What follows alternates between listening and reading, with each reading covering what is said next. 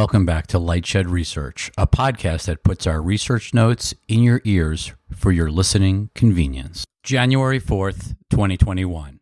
Why the vMVPD business model is broken.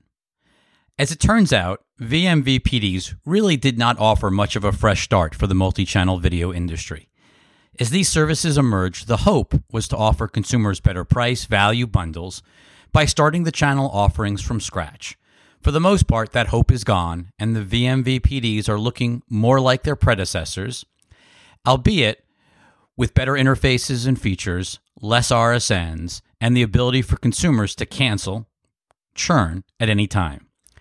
Cable network owners, the programmers, have ensured that the quote-unquote rules of the wired MVPD world have not changed in the streaming world. Case in point, today was a big day for Viacom CBS's Shari Redstone and Bob Bakish, clearly demonstrating the strategic merit of combining Viacom and CBS in December 2019, with Viacom's cable networks gaining carriage on Hulu Live, thanks to the power of the CBS network and stations. Retrans leverage, even though Congress never intended for retrans to be abused for cable network carriage. Similarly, in mid-2020, YouTube TV added the Viacom cable networks as part of their CBS network and station renewal. vMVPDs now represent about 15% of total multi-channel video subscribers, with the two leading services, Hulu Live and YouTube TV, representing nearly 10% of total multi-channel video subs. The power of bundling broadcast and cable networks is strikingly obvious, as it always has been. vMVPDs have realized they cannot grow meaningfully and reduce churn without a wide array of content, aka the bundle, or certain key networks, which unfortunately come with other networks that the distributors may not want. While most vMVPDs bill themselves as sports-focused, that is really spin and is factually untrue. In fact, the only multi-channel video platforms that offer all sports networks are the legacy facilities-based MVPDs, such as Comcast, Charter, DirecTV, Dish, etc. All vMVPDs are missing key sports networks, including regional sports networks. Major RSNs are missing from Hulu, YouTube TV, Fubo, Sling, etc. And even Turner networks in the case of Fubo. The biggest problem facing vMVPDs. The major problem facing vMVPDs today, note satellite MVPDs face the same challenges, whereas cable MVPDs have broadband to generate profits and value, is the power of programmer consolidation and bundling. vMVPDs found meaningful value in Scripps' networks, the price value, but after Scripps was acquired by Discovery, they were forced to take both sets of networks. Disney not only acquired the Fox networks, which are now part of any carriage negotiation, with Disney asking for upwards of $19 per sub per month for its broadcast and cable network properties, but it also continues to force in networks that very few consumers actually want, such as the ACC network. Even when MVPDs thought they could get away with not carrying certain cable network programming, such as Viacom's networks, the Viacom-CBS merger has made that impossible, as highlighted above.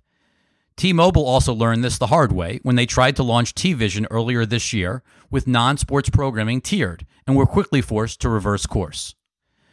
The end result is that vMVPDs have no leverage to prevent ever higher programming costs, driving up retail pricing and making all the vMVPD offerings essentially look and feel the same.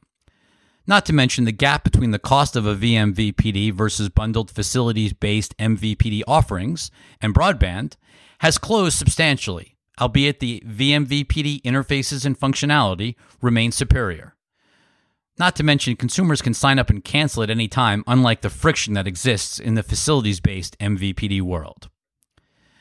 Forced carriage as viewership shifts away from bundle. Just as vMVPDs and MVPDs are all being forced to stuff in more and more channels, the programmers who operate those networks are all shifting their most compelling content to streaming services away from the bundle. Disney Plus started the move, but the shift has expanded meaningfully with FX on Hulu, HBO Max, Peacock, today's Discovery Plus launch, and the coming rebrand of CBS All Access into Paramount Plus. The end result is that vMVPDs and their subscribers are being forced to pay for more and more channels in a bundle that is being used less and less by consumers every day as viewership shifts to streaming. Beyond sports and news, it is no longer debatable where the most compelling content can be found. vMVPDs with sports are not a business as a standalone.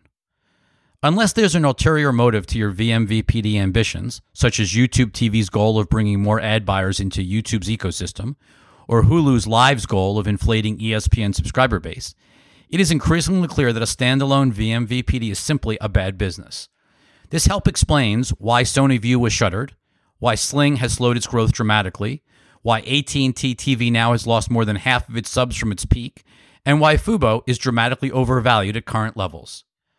Philo may be the one exception to the challenges facing vMVPDs, and it is stuck to its unique offering of general entertainment networks without any expensive sports networks, no retrans, no national or regional sports networks, at a $20 per month price point.